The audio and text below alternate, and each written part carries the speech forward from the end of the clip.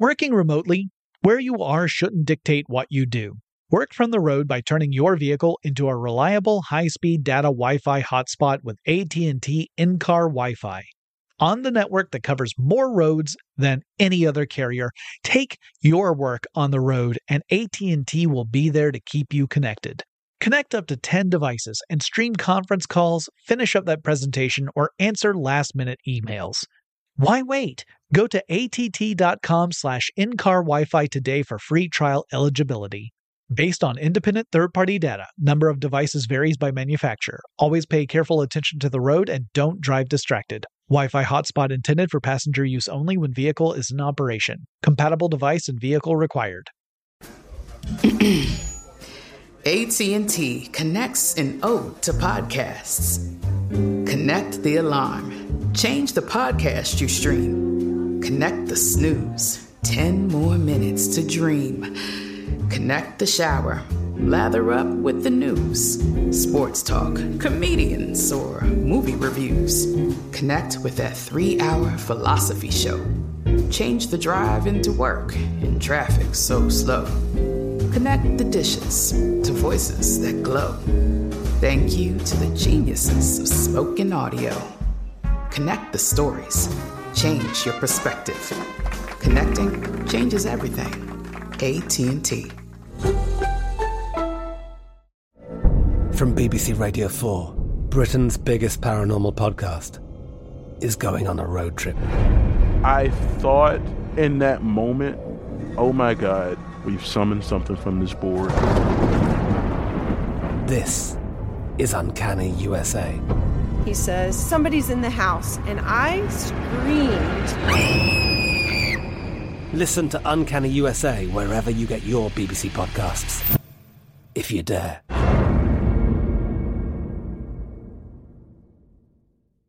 When you think about the future, what kind of technology do you envision? Whatever the future holds, artificial intelligence will undoubtedly be at the heart of it all. Join Graham Class as he hosts Season 2 of Technically Speaking, an Intel podcast, and hear from the minds transforming healthcare, retail, entertainment, personal computing, and more with the help of AI. Tune in every other Tuesday and explore the latest technology that's changing our world today and creating a more accessible tomorrow. Listen to Technically Speaking, an Intel podcast on the iHeartRadio app, Apple Podcasts, or wherever you get your podcasts. Welcome to Tech Stuff, a production from iHeartRadio.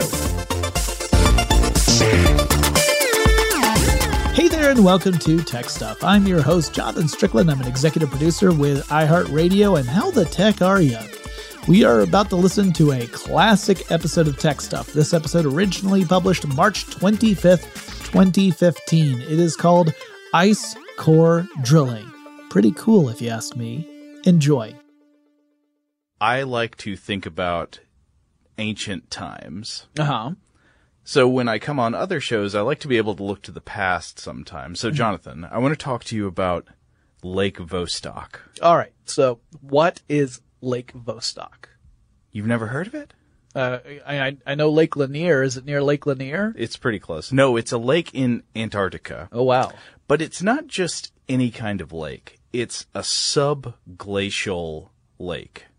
The biggest one in the world, actually. So it is a lake that is under a glacier, a giant sheet of ice.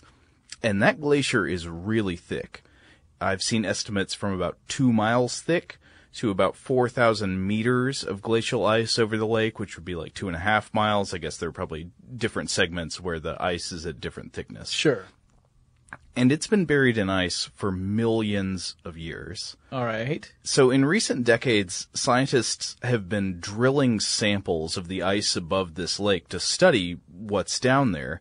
And whenever I picture this lake in my mind, this lake buried under ancient ice, it makes me think of Gollum's lake under the mountain in The Hobbit. Right, in the Misty Mountains, yeah. Misty Mountains. So did the lake have a name, or was it just where the yummy fishes were? I don't think it had a specific name. If it did, it would have been a goblin name. So it would be, unpronounceable for the mere mortal that I am. Oh, I assume you speak Goblin. Well, I know Grishnak is fire. That's the only thing I can I can rattle off the top of my head. Well, anyway, when scientists drill down into this deep, deep Antarctic Golem Lake below the ice, one of the craziest things is that they've found DNA and evidence of microbial life below that ice. And I remember in 2013 there were stories about how some ice samples indicated there might even be more complex life, like fish and arthropods in that water. Now, I know that was highly controversial at the time. I just recently looked it up again to see if there were any developments on that. I found a piece of coverage from Nature News at the time throwing some serious doubts on the live fish and arthropods claim. So that's, I'm sure, not all that widely accepted, but just the idea of it is so cool that you have this completely sealed off ancient alien life in this lake below a mountain of ice. And things like that make me think about deep time, like how ice is a cross-section of geological time on Earth. Right, like there is layer upon layer of evidence of what has happened in the past. Yeah. And just in case people are curious, like how could a subglacial lake remain? Why would you call that a lake? Why would that not just be another part of the glacier? Why wouldn't that just be ice? Geothermal heat actually counteracts the freezing action of the ice above it, allowing the lake to remain liquid. Oh, I actually didn't know why it was liquid. Oh yeah, it's because of geothermal vents that continue to keep the temperature of the lake above freezing. Oh, that's cool. So that's why there can be a lake, a subglacial lake, because otherwise you would say like, well, wait a minute, how could it still remain? How could it remain unfrozen unless there were some other chemicals in the lake that would lower its freezing point below that of water? Huh. That's fascinating. Yeah. Well, okay, you might be wondering, wait a minute, what does this have to do with technology? Well, we're going to get there in just a second. Yep. So, when you think about glaciers, I guess at the polar regions, how do things like that form? Well, it's actually a pretty simple process. Mm-hmm. Every year it snows. Yeah. It'll snow and you get heavier snows in the winter and lighter snows in the summer. Right, but in some places in the world, unlike probably wherever you live, if it snows around your house or your yard, eventually that snow melts. Right. You get to a point where the season's warm, the snow starts to melt away, and then eventually you have no more snow. But there are some regions where either the snow accumulation is so great that it never completely melts, or the temperature never rises above freezing, and therefore it just continues to accumulate. So every season you get a new layer of snow. Right.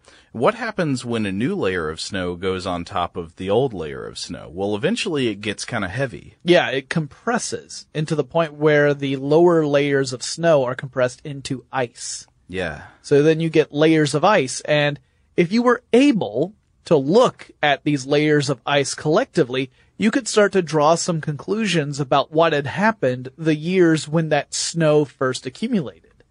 And this is what leads us to the practice of drilling down into ice sheets and glaciers to retrieve samples, to kind of get a look back into the geological past of the Earth. Yeah, exactly. So ice core drilling is a way of getting at this cross-section of geological time that we can see in the ice layers of glaciers. Right. And a lot of it's going to be, in places like Greenland or in Antarctica. Yeah, those are the two chief sites for ice core drilling, where people have to come up with these huge vertical samples of ice that might be miles thick. Right. And what I wanted to know was, how on earth do they do that? It can't be all that easy, can it? Well, easy it is not. Simple it is. Simpler than I would have expected, actually. It is a simple method in the sense that it doesn't require tons of complex machinery or techniques, but it is not easy to do because it is difficult to reach, to access the areas, and the methodology can often require people to essentially live on an ice sheet for like a month at a time. Right, depending on how deep they want to drill. Right. So, within each of those layers of snow that have turned into ice, there are records of things of the past. Like ice can trap chemicals, for example. Precipitation can trap chemicals, and as that precipitation, in this case snow, hits the ground, then you have a record of what the chemical composition was at that given time. And then other layers will pack on top of it, and they will have their own kind of, unique chemical fingerprint, if you will. Right. So the layers don't just show you a cross-section of time. Each layer has data on the time it comes from. It might even have, like, ash from a volcanic eruption. You can see chemical data, like you were just talking about, the concentrations of different gases in the atmosphere that become dissolved in little bubbles in these layers. Or you can see exactly ash from volcanic eruptions. You can even discern things about the local weather patterns where the glacier was at certain times in the past. We'll be back with more about ice core drilling in just a moment, but first let's take a quick break. Working remotely, where you are shouldn't dictate what you do. Work from the road by turning your vehicle into a reliable high-speed data Wi-Fi hotspot with AT&T in-car Wi-Fi. On the network that covers more roads than any other carrier, take your work on the road and AT&T will be there to keep you connected. Connect up to 10 devices and stream conference calls, finish up that presentation, or answer last-minute emails. Why wait? Go to att.com/in-car Wi-Fi today for free trial eligibility. Based on independent third-party data, number of devices varies by manufacturer. Always pay careful attention to the road and don't drive distracted. Wi-Fi hotspot intended for passenger use only when vehicle is in operation. Compatible device and vehicle required. From BBC Radio 4, Britain's biggest paranormal podcast is going on a road trip. I thought in that moment, oh my God, we've summoned something from this board. This is Uncanny USA. He says, somebody's in the house, and I screamed. Listen to Uncanny USA wherever you get your BBC podcasts, if you dare.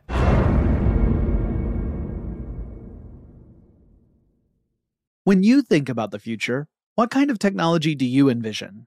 Whatever the future holds, artificial intelligence will undoubtedly be at the heart of it all. Join Graham Class as he hosts Season 2 of Technically Speaking, an Intel podcast from Ruby Studio in partnership with Intel. Explore the future of technology that's rapidly evolving our world today with the help of AI. There is still so much work and research needed to fully understand the power and potential of AI. And Intel is at the forefront of implementing AI in revolutionary technology that's changing the world we live in for the better. In each episode, Graham interviews the minds transforming medicine and healthcare, retail, entertainment, personal computing, and more, while pioneering new uses for AI in these spaces. Tune in every other Tuesday and explore the latest technology that's changing our world today and creating a more accessible tomorrow. Listen to Technically Speaking, an Intel podcast on the iHeartRadio app, Apple Podcasts, or wherever you get your podcasts. This episode is brought to you by Navy Federal Credit Union. At Navy Federal, it's been the mission to help the military community for over 90 years. And not just help them, but do everything to make sure they not only grow, but flourish. That's why Navy Federal Credit Union has all kinds of great savings and investment options like share certificates with sky-high rates. So don't hesitate. Start growing your finances today with a variety of savings and investment options. Navy Federal Credit Union. Our members are the mission. Savings products insured by NCUA. Investment products are not insured, not obligations of Navy Federal and may lose value. Another thing that I think is kind of cool with the volcanic ash layers is that it lets you compare one sample against another sample that was gathered somewhere else, and not necessarily just in ice. There are other coring methods like that, going through peat bogs, for example. And if you find a layer of ash that corresponds to another layer of ash in a completely different sample, you can say, oh, well, these both came from that same eruption. That allows us to correlate these two dates together by the chemical composition of the ash in the two layers, because the chemical composition is going to be unique each eruption. So that way you can actually start to build a global view of what had happened during any given, year or span of years in Earth's past, which is really interesting, I think. Yeah, it's way cooler and more full of creepy ancient power than you would have imagined ice drilling to be. But I want to hear about the drilling itself. How do they get these cores out of the glacier? Okay, well, there are two basic categories of drills, and then there are different examples of each category. So the first big one are mechanical drills. Now these are drills that drill down into the ice through mechanical action, essentially rotating. Right, but normally when you think of a drill that's making a hole in something, you are not removing any section of that substrate intact. Right, you're just like making a hole into something. I'm drilling in the wall. Well, it's going to be this sort of like, cylindrical object that's got screw thread kind of things on the outside to move the shavings out of the hole as it goes deeper in. It's just a solid shaft. Yeah, it's not going to give you a cross section of the wood. Right. So how do you get that? So in order to do that, you have to have a drill bit that is an actual hollow cylinder, right? The middle of this, instead of it being a solid shaft, it's a cylinder that has cutting teeth on one end of it, so that when it rotates, it creates this, the actual drill itself rotates around a column of ice. It creates a column of ice, cuts away so that the center of the drill bit starts to accumulate this ice. It goes straight down until you get to the length of the drill itself. And obviously then you can't go any further because you hit the cap, like the top of the drill, and that's where you would have to stop and try and retrieve the ice that you've just drilled. Right. So you might think about it kind of like this. Imagine like a tin can or like a pipe. Yeah. And then the lip of that pipe is sort of like a circular saw blade. Yeah. It's got the blade is parallel to the length of the pipe, obviously, right. So it can screw down in. Right. And it's also, the teeth are usually adjustable, like you can either extend them or retract them a little bit depending upon the nature of the ice that you're cutting into. So, for example, if the teeth are retracted too far, it's going to be really hard to get purchase on the ice. It's going to kind of skitter around. Anyone who's had any experience with ice knows it's slippery, and so you'd have to have the teeth be a little bit longer. If they're too long, then they're going to get caught in the ice, so it'll make it more difficult to turn the drill and drill down into the ice. So you have to find that sweet spot, and that's usually why the teeth are adjustable so that you can make it the perfect length for whatever conditions you encounter. When you turn the drill the proper way, it cuts into the ice and it pulls in that cylinder like we were talking about. Now, there's also going to be some waste product from this drilling in there. Yeah, chips of ice obviously are going to accumulate. So often these drills have treads on the outside of them, which will push chips up to the surface. Some of them have chambers that will hold chips to keep it away from the ice core sample, because obviously if you're looking at creating a sample for you to study in the lab, you don't want to end up mixing that material all up, because then you don't have an accurate representation of what happened over any given length of time, right? You've corrupted your sample. So most of these have a method of funneling chips up into a chamber. And the simplest of these mechanical drills are the hand-powered augers. You actually move these by hand. It looks like kind of like a very long can, right? And the top of it has like a T-junction handle. And like in cartoons when people have a dynamite box and they push it, right. It's a handle like that. Or like a jackhammer, that kind of thing. And except, of course, instead of it going up and down, you're twisting this in order to create the rotational force that's translated into lateral force, because the drill is kind of like the inversion of a screw, right? Yeah. So you're drilling down that way. And you might think, well, you were talking earlier about how some of the core samples we look at are kilometers long. How could you possibly get a sample that's that long using a hand auger? Well, first of all, you can't. But secondly, when we talk about these core samples, yeah, the entire sample might be several kilometers long, but that's made up of segments. So depending upon the drill you're using, your segments may be between 1 and 6 meters long. Yeah. Right? So, that's between around 3 feet to around 20 feet long, roughly.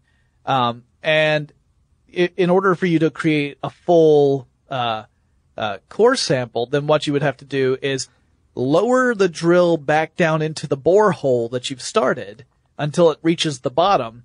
and you have to use extenders to come up out of the borehole so you can continue to drill downward. That sounds like you'd pretty quickly reach a sort of maximum depth for these hand-operated versions. You absolutely do, yeah, because eventually you're not going to, the amount of rotational force you'll have to create to rotate the entire thing, the drill and all the extenders, will exceed the strength and flexibility of that device. So you can't indefinitely use a hand auger.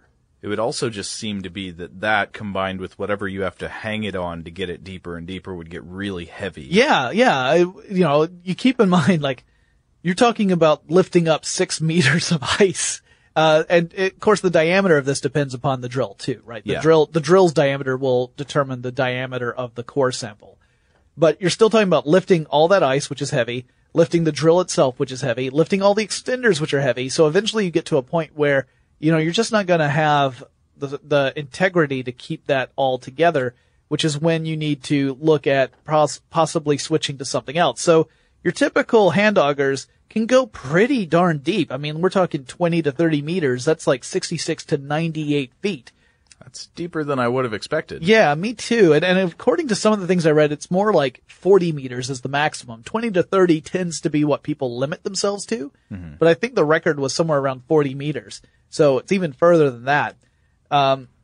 So what do you do when you reach that limit where you can't use the hand augers anymore? Well, that's when you try power and use, drill. Kind of. Yeah. You're using the electromechanical drills. These are suspended on a cable. So instead of it having like a physical, turning mechanism that extends all the way up to the surface, they are actually suspended by cable, lowered into a borehole, and they consist typically of 2 barrels. You have an external barrel that remains, motionless. It does not turn. All right. So the external barrel is, just a stationary holding device. Then the inner barrel is the one that can rotate. All right. So the cable that suspends an electromechanical drill, the cable doesn't move at all either. It's just there to supply the suspension mechanism and the power. So it's got the power lines that go down to power the drill. The inner barrel will rotate in the proper direction to continue drilling down. And the inner barrel also has treads on the external side of it. Right. So those are going to be like the threads on your drill bit that are getting the shavings out of the wall. In this case, they're transporting the ice chips up along the length of the drill. That's right. And so you would use this the same way you would use your hand auger, except, of course, in this case, it's an electromechanical action that is causing it. So it's a little bit easier on the people who are operating it. They just have to make sure that they're lowering it properly and that it's at the correct depth, all of that kind of stuff, and that the teeth are at the right length. It's just like the hand augers. You got to make sure that those teeth are proper so that they can cut into the material, the ice, properly. So usually you also have another cool mechanism, literally, to hold the ice in place once you've reached the point where you're ready to lift up the next segment.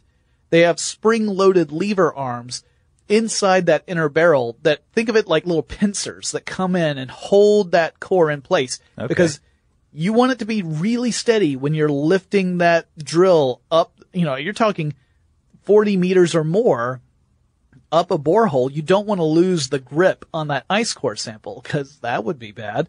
So the spring-loaded lever arms hold them, and they are called something that I love. Core dogs. It's like going to the county fair. You get yourself a pretzel and a couple of core dogs. I like to go to Palookaville to get my core dogs. It's a local establishment here in Atlanta. Now, there is another type of drill that I love. Yeah. I think this is excellent. I loved looking at the picture. I was looking at a picture of this before I read about what it was, and I was like, I don't understand how it cuts, because it just looked like a pipe with kind of a strange lip. It didn't have any teeth. Right. And then I read about it, and I was like, oh, I see. It doesn't cut. It's a thermal drill. Yeah, so it's using heat. Yeah, so imagine sort of a pipe that on the end of the lip of the pipe has a heating element. Mm-hmm. And it gets hot, melts straight through the ice, and just sinks on down there. Yeah. Yeah, until you get to the end of the capacity of the drill, and then you have to lift it back up again. So yeah, it's really, I love that idea. The idea of let's just use heat to work our way. I mean, come on, it's ice. Let's use heat to melt our way down there. Yeah, that actually does seem like it would have some limitations, though. And it does. In fact, you're more likely to use that when you're using ice that is above minus 10 degrees Celsius, for example. You don't, which is 14 degrees Fahrenheit, by the way. You wouldn't use that in colder areas because the melt off, the water that you would be creating as the heating element melts the ice, would likely start to refreeze, and that would become a problem. So you are more likely to use it in quote unquote warmer situations. It would still be really cold. And then if you were to encounter those colder situations, you would use electromechanical drill. And in fact, there are plenty of ice core drilling projects that will switch out the drills based upon whatever the current conditions happen to be as they are drilling. We got a little bit more show to go. Before we get to that, we're going to take one more quick break. Working remotely, where you are shouldn't dictate what you do. Work from the road by turning your vehicle into a reliable high-speed data Wi-Fi hotspot with AT&T in-car Wi-Fi. On the network that covers more roads than any other carrier, take your work on the road and AT&T will be there to keep you connected. Connect up to 10 devices and stream conference calls, finish up that presentation, or answer last-minute emails. Why wait?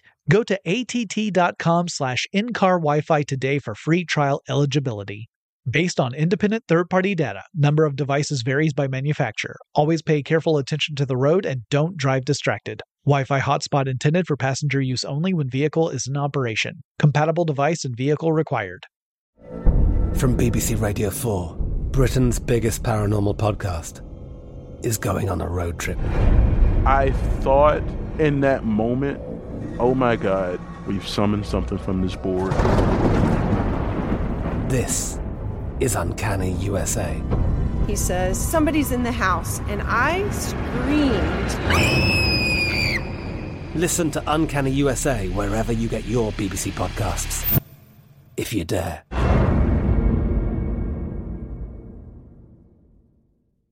When you think about the future, what kind of technology do you envision? Whatever the future holds, artificial intelligence will undoubtedly be at the heart of it all. Join Graham Class as he hosts Season 2 of Technically Speaking, an Intel podcast from Ruby Studio in partnership with Intel. Explore the future of technology that's rapidly evolving our world today with the help of AI. There is still so much work and research needed to fully understand the power and potential of AI. And Intel is at the forefront of implementing AI in revolutionary technology that's changing the world we live in for the better. In each episode, Graham interviews the minds transforming medicine and healthcare, retail, entertainment, personal computing, and more, while pioneering new uses for AI in these spaces. Tune in every other Tuesday and explore the latest technology that's changing our world today and creating a more accessible tomorrow. Listen to Technically Speaking, an Intel podcast on the iHeartRadio app, Apple Podcasts, or wherever you get your podcasts. This episode is brought to you by Navy Federal Credit Union. At Navy Federal, it's been the mission to help the military community for over 90 years. And not just help them, but do everything to make sure they not only grow, but flourish. That's why Navy Federal Credit Union has all kinds of great savings and investment options like share certificates with sky-high rates. So don't hesitate. Start growing your finances today with a variety of savings and investment options. Navy Federal Credit Union. Our members are the mission. Savings products insured by NCUA. Investment products are not insured, not obligations of Navy Federal and may lose value.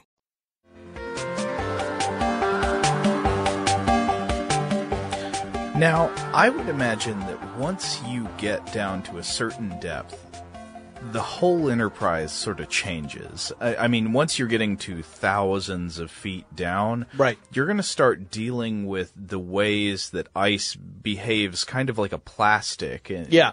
Do you know what I mean? Yeah. You got to remember, this ice is under a lot of pressure. I mean, just from weight alone, it's under a ton of pressure, but there are other elements there too. There's glacial flow, right? Mm-hmm. Glaciers move. They don't move very quickly, but there is this pressure from glacial flow where the glacier is potentially moving in a specific direction, which means that's putting pressure on the borehole too. And if the pressure is too great, that borehole can close. And by close, we pretty much mean collapse in on itself. Yeah. Like, closing sounds pretty gentle. It's not a gentle thing. Well, whether it's gentle or not, it's a big problem for your research project. Exactly. So, there are times where you will have these projects where they will start pumping liquid down the hole. And there's a couple different reasons for this. Some will pump antifreeze liquid down the hole in order to make sure that any melted runoff, for example, if you're using a thermal drill, doesn't refreeze. Yeah. But then you may need to put down a different type of liquid, another one that would be less likely to freeze, in order to equalize the pressure from inside the hole to what is outside the hole. Yeah, I read somewhere that the drill fluid that they would normally use can be something like kerosene, like a petroleum-derived fluid, and it just basically has to have the right freezing point. Yeah. And they want it to be of a certain thickness. Right. Because they have to, if it's too thin, then it's not going to create the pressure that they need in order to keep the hole stable. Yeah. And if the freezing point is too high, then it's going to just end up mucking everything up anyway. So it is a delicate balance. There's one project in particular I wanted to talk about to kind of give an idea of what it's like to work on one of these. Again, it all depends upon how deeply you need to go when you're retrieving the ice core sample. How far back are you going to be looking? There's one called the West Antarctic Ice Sheet Divide Project, which is a recent effort by the United States, in which an ice core that was 3,405 meters long, so 3.4 kilometers long, was retrieved over the course of 6 field seasons. Now, they defined a field season as approximately 40 days of drilling. The actual drilling took place 6 days a week, so obviously more than since you're not drilling 7 days a week, 40 days of drilling is, you got to divide that up properly. But 24 hours a day, 3 shifts for drilling per day, with 3 project workers per shift. So 9 people working for 6 days a week, and drilling is going on 24 hours a day. I'm sure that's not an easy job, but I would kind of like that job. Just to be able to say I drilled cores of ancient ice at one of my past jobs. But you might have some interesting stories to tell about the quirks of the 2 shift workers you shared all that time with, and whether or not you ever want to see that person ever again. Right. The 2 a.m. to 10 a.m. shift is kind of rough in Antarctica. You could also just be like, I will never not hear the sound of ice being drilled. It's just going to go through my head through the rest of my days. But anyway, it's a really serious endeavor, and it's very important scientific work. And so because it's important, and because this is something that, once you have retrieved the ice core sample, you've only just started, you have to make sure that you can store them properly so that you have the chance to actually examine them later. Right, so you've got these cylindrical segments of, essentially priceless scientific data. Right. That are just in containers. And they could melt. Yeah, and it's perishable. Yeah. It's perishable. There's something that's beautiful about this to me, the fleetingness of it, how, this is something that could be millions of years old, but it's frozen. Right. And it could melt if the power goes off, Now, to be fair, if you're getting them from Greenland, I think the oldest we've looked at is 130,000. And Antarctica, it's more like 800,000. Okay. So not quite millions, but still well before human history was ever recorded or potentially even possible to record. We're talking way back. We're talking back when Cthulhu was running rampant. Probably not, but at any rate, Now, would that be detectable from the ice? Would we see dissolved particulates of, I don't know. Yeah, just like there's what are the chemical constituents of the old ones? Right, you could be like, well, there was a frozen Shuggoth right around this level, so we're pretty sure it was around this time. Yeah. At any rate, so we have to store these things, obviously, until they can be examined by various scientists. And a lot of the ice cores, when they are stored, like, there are a lot of different research facilities that want to have a chance to examine this stuff. So they have to go to a special facility to do that. One of those is the National Ice Core Laboratory, which stores more than 17,000 meters of ice. That's incredible. And its main archive freezer is 55,000 cubic feet in size. That's 1,557 cubic meters. And so incoming ice has to first reach a thermal equilibrium with the temperature inside the freezer, which is minus 36 degrees Celsius or minus 32.8 Fahrenheit. And the reason for that is obviously you don't want to start handling the ice before it's reached thermal equilibrium for fear of damaging the sample, right? So once it's reached that thermal equilibrium, that only then can you actually unpack it and then label it and rack it, categorize it. I've seen pictures of these storage facilities. It looks like kind of like a National Film Archive or something. It's got these silver cans and the shelves going to the ceiling. Though I do wonder if there's a temptation for people working in these places every now and then to get a little cheeky and make themselves a highball. Just an ancient on the rocks, right?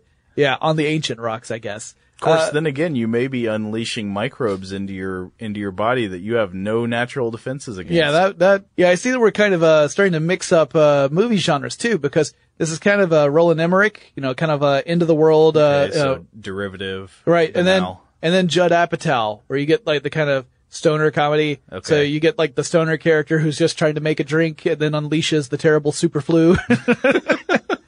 Like this particular bacteria or virus or whatever has been in suspended animation for hundreds of thousands of years and now has been unleashed on the planet. Oh no. Yeah, there's money in this, Joe. I think we need to develop it. But before that, we have to finish this podcast. So yeah, wait a second. Okay, so once they've got the ice, you have this priceless repository of ancient data. Yeah. How do you analyze it and what can you learn? Well, the first thing you can do is look at it. I know that sounds silly. You are a man of many insights. Using your eyeballs. So, the interesting thing about an ice core sample is you can actually see the passage of time just by looking closely at the ice core sample. Yeah, you should look up an image of this if you're listening on a computer or device where you can have internet access. It's cool. It's got stripes. Yeah, and those stripes represent summers and winters, right? So, winters are darker because you usually have much greater snow accumulation during the winter. Mm-hmm. Summers are lighter because you have less snow accumulation. So you get these dark bands separated by light bands, and together those represent a year's passage of time, right? Yeah. You've got the summer and winter there. And so you just start counting backwards. It's like rings on a tree.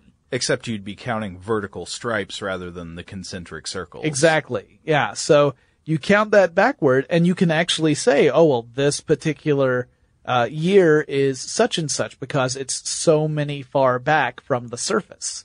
And then you can start, or at least you can estimate, like within a reasonable degree of certainty, what year that represents. And in fact, they have done tests, they being scientists, have done tests to make sure that this is the case by looking at various layers, identifying what year that layer should represent, testing the chemical composition of that particular layer of the ice, and comparing it to data that we have from other means. Like, and we're talking like around the 1950s, like looking at the 1950s. So counting back till you hit to 1950 on the ice core sample, and then testing it to see if it actually matches the other records we have, and they match. So it shows that this actually does work. Now, however, that being said, when you start going to deeper levels, it starts getting more and more difficult to differentiate. Yeah, I think I was seeing various concerns about how factors in the physics of the glacier can change what happens to these levels. I mean,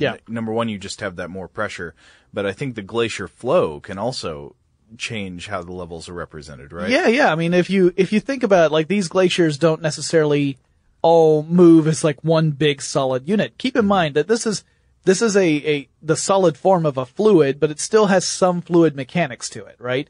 It's not all of the glacier is necessarily moving as in concert with itself, right? So you could have sections of the glacier that are moving that could end up changing a little bit of what you would expect to find as you're counting back to a certain depth. And so it's one of those things where you have to, at some point, you have to start looking at alternative means of dating that particular part of the ice core sample. And that could involve doing something like performing some geochemistry on it. So you look to see what materials are in that layer and how does that correspond with the records we have about our geological history. So it's usually mass spectrometry that we use, where we try and see what chemicals are represented within that layer and kind of map that to what else we know about our history. Yeah. There's also that layers of ash. So if we find layers of ash, then we know that this is a mark of a volcanic eruption. And based upon our records, we can kind of date it from that point. Or it could be just another emergence of Hexus. Could be. Likely a volcanic eruption, but could be. Electrical conductivity, because again, depending on what materials are dissolved within that ice, it's going to be either more or less conductive. And so by doing that, we can make determinations of what materials are in there and thus kind of get an idea of how, where in the timeline that particular part of the ice core sample falls. Numerical flow models, which help us correlate age to depth. This is what we were talking about just a second ago, Joe. The idea of the glacial flow and how that can make things a little more complicated. Having those numerical flow models, which essentially that's a simulation of what must have happened within a particular body of ice over a given amount of time. And by modeling it and trying to get that as accurate as possible, we can try and correlate, all right, at what depth would we consider, like, how far down would we go before we hit, 200,000 years, for example. This is a kind of, I'm just throwing that out there as a off the top of my head example. And also radiometric dating, which is not a way for nuclear physicists to, hang out and find that special someone. They use Tinder just like everybody else. It's more about actually looking at radioactive decay. Not every layer of ice has anything in it like that, but some layers of ice do have trace amounts of uranium dust. Oh, okay. And that might be a way that we could date certain types. This is pretty deep in the Antarctic ice usually.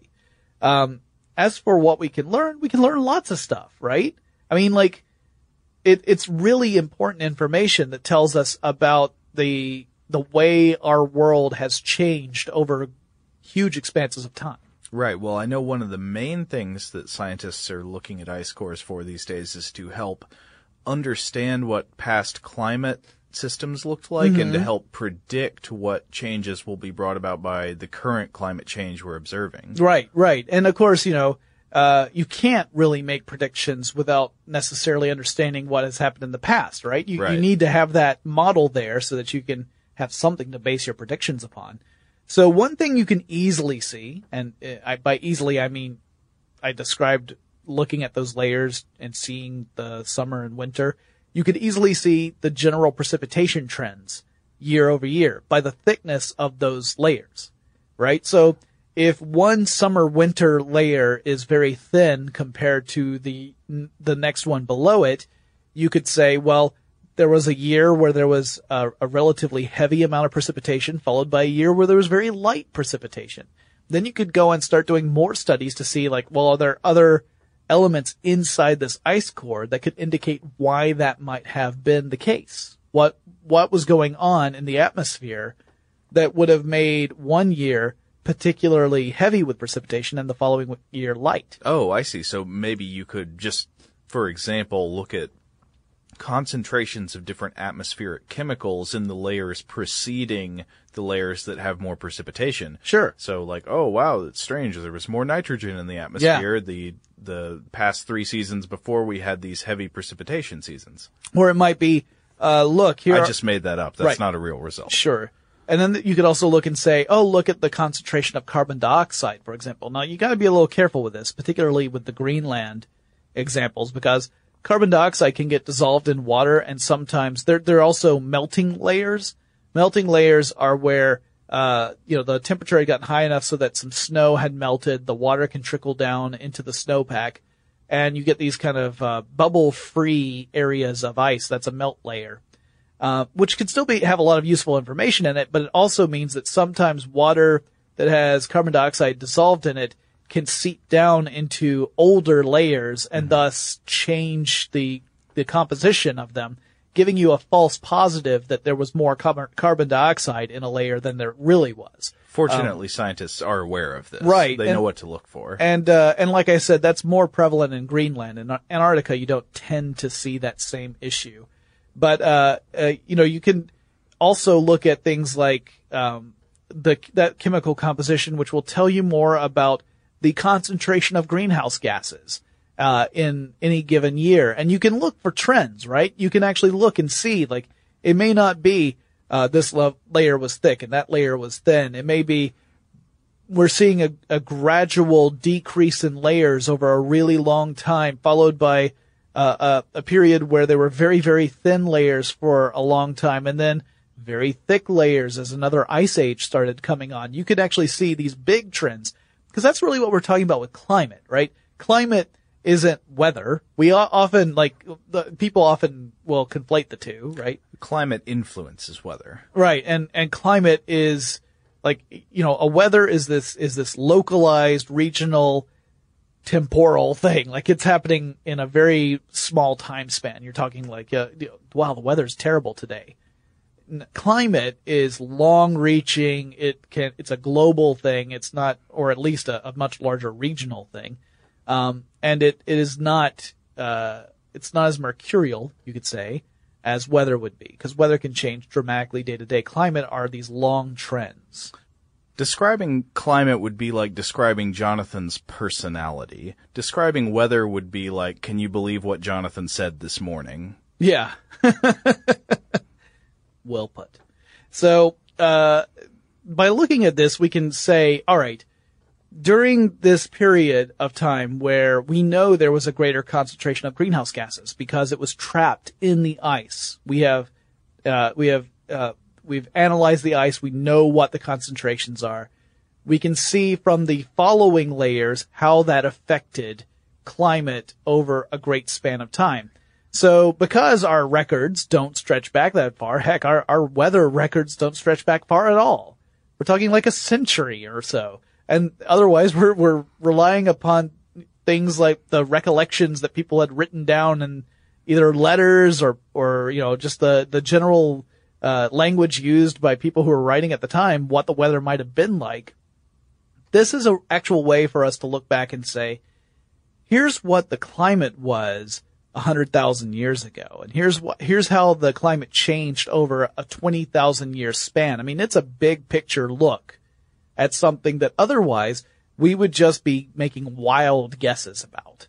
And that's really interesting to me. Yeah, it's obviously incredibly useful. I have to say again how much, maybe it's just me, but anything that's that old gives me this very cool, mysterious feeling. I get a little teary about it. Yeah. I mean, it's neat to know that there exists a record where, by applying a careful scientific approach to analyzing that material, we can draw very interesting conclusions about what the Earth was like well before humans were walking around and being humanish. Hope you enjoyed that classic episode about ice core drilling. If you have suggestions for topics I should cover in future episodes of Tech Stuff, please reach out to me and let me know. The handle for the show on Twitter is TechStuffHSW, and I'll talk to you again really soon.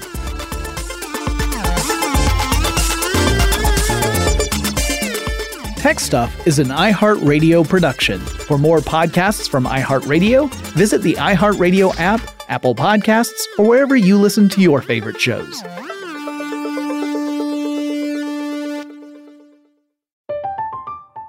I'm Katya Adler, host of The Global Story.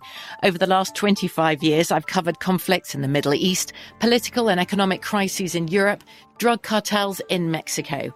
Now I'm covering the stories behind the news all over the world in conversation with those who break it. Join me Monday to Friday to find out what's happening, why, and what it all means. Follow The Global Story from the BBC wherever you listen to podcasts. Are you looking for the perfect move-in ready home this spring season? Now's the time to buy at Fisher Homes. For a limited time only, enjoy below-market interest rates starting at 5.375% APR, 6.139% APR. With these exclusive lower rates, you can save hundreds on a move-in ready home and start enjoying the benefits of homeownership even faster. Schedule your personal tour with one of our new home specialists at FisherHomes.com and make this spring the season you find your perfect home sweet home. Financing provided by Victory Mortgage, LLC, NMLS 461249, Equal Housing Lender. Hey everyone, this is Jody Sweeten from the podcast How Rude, Tanneritos.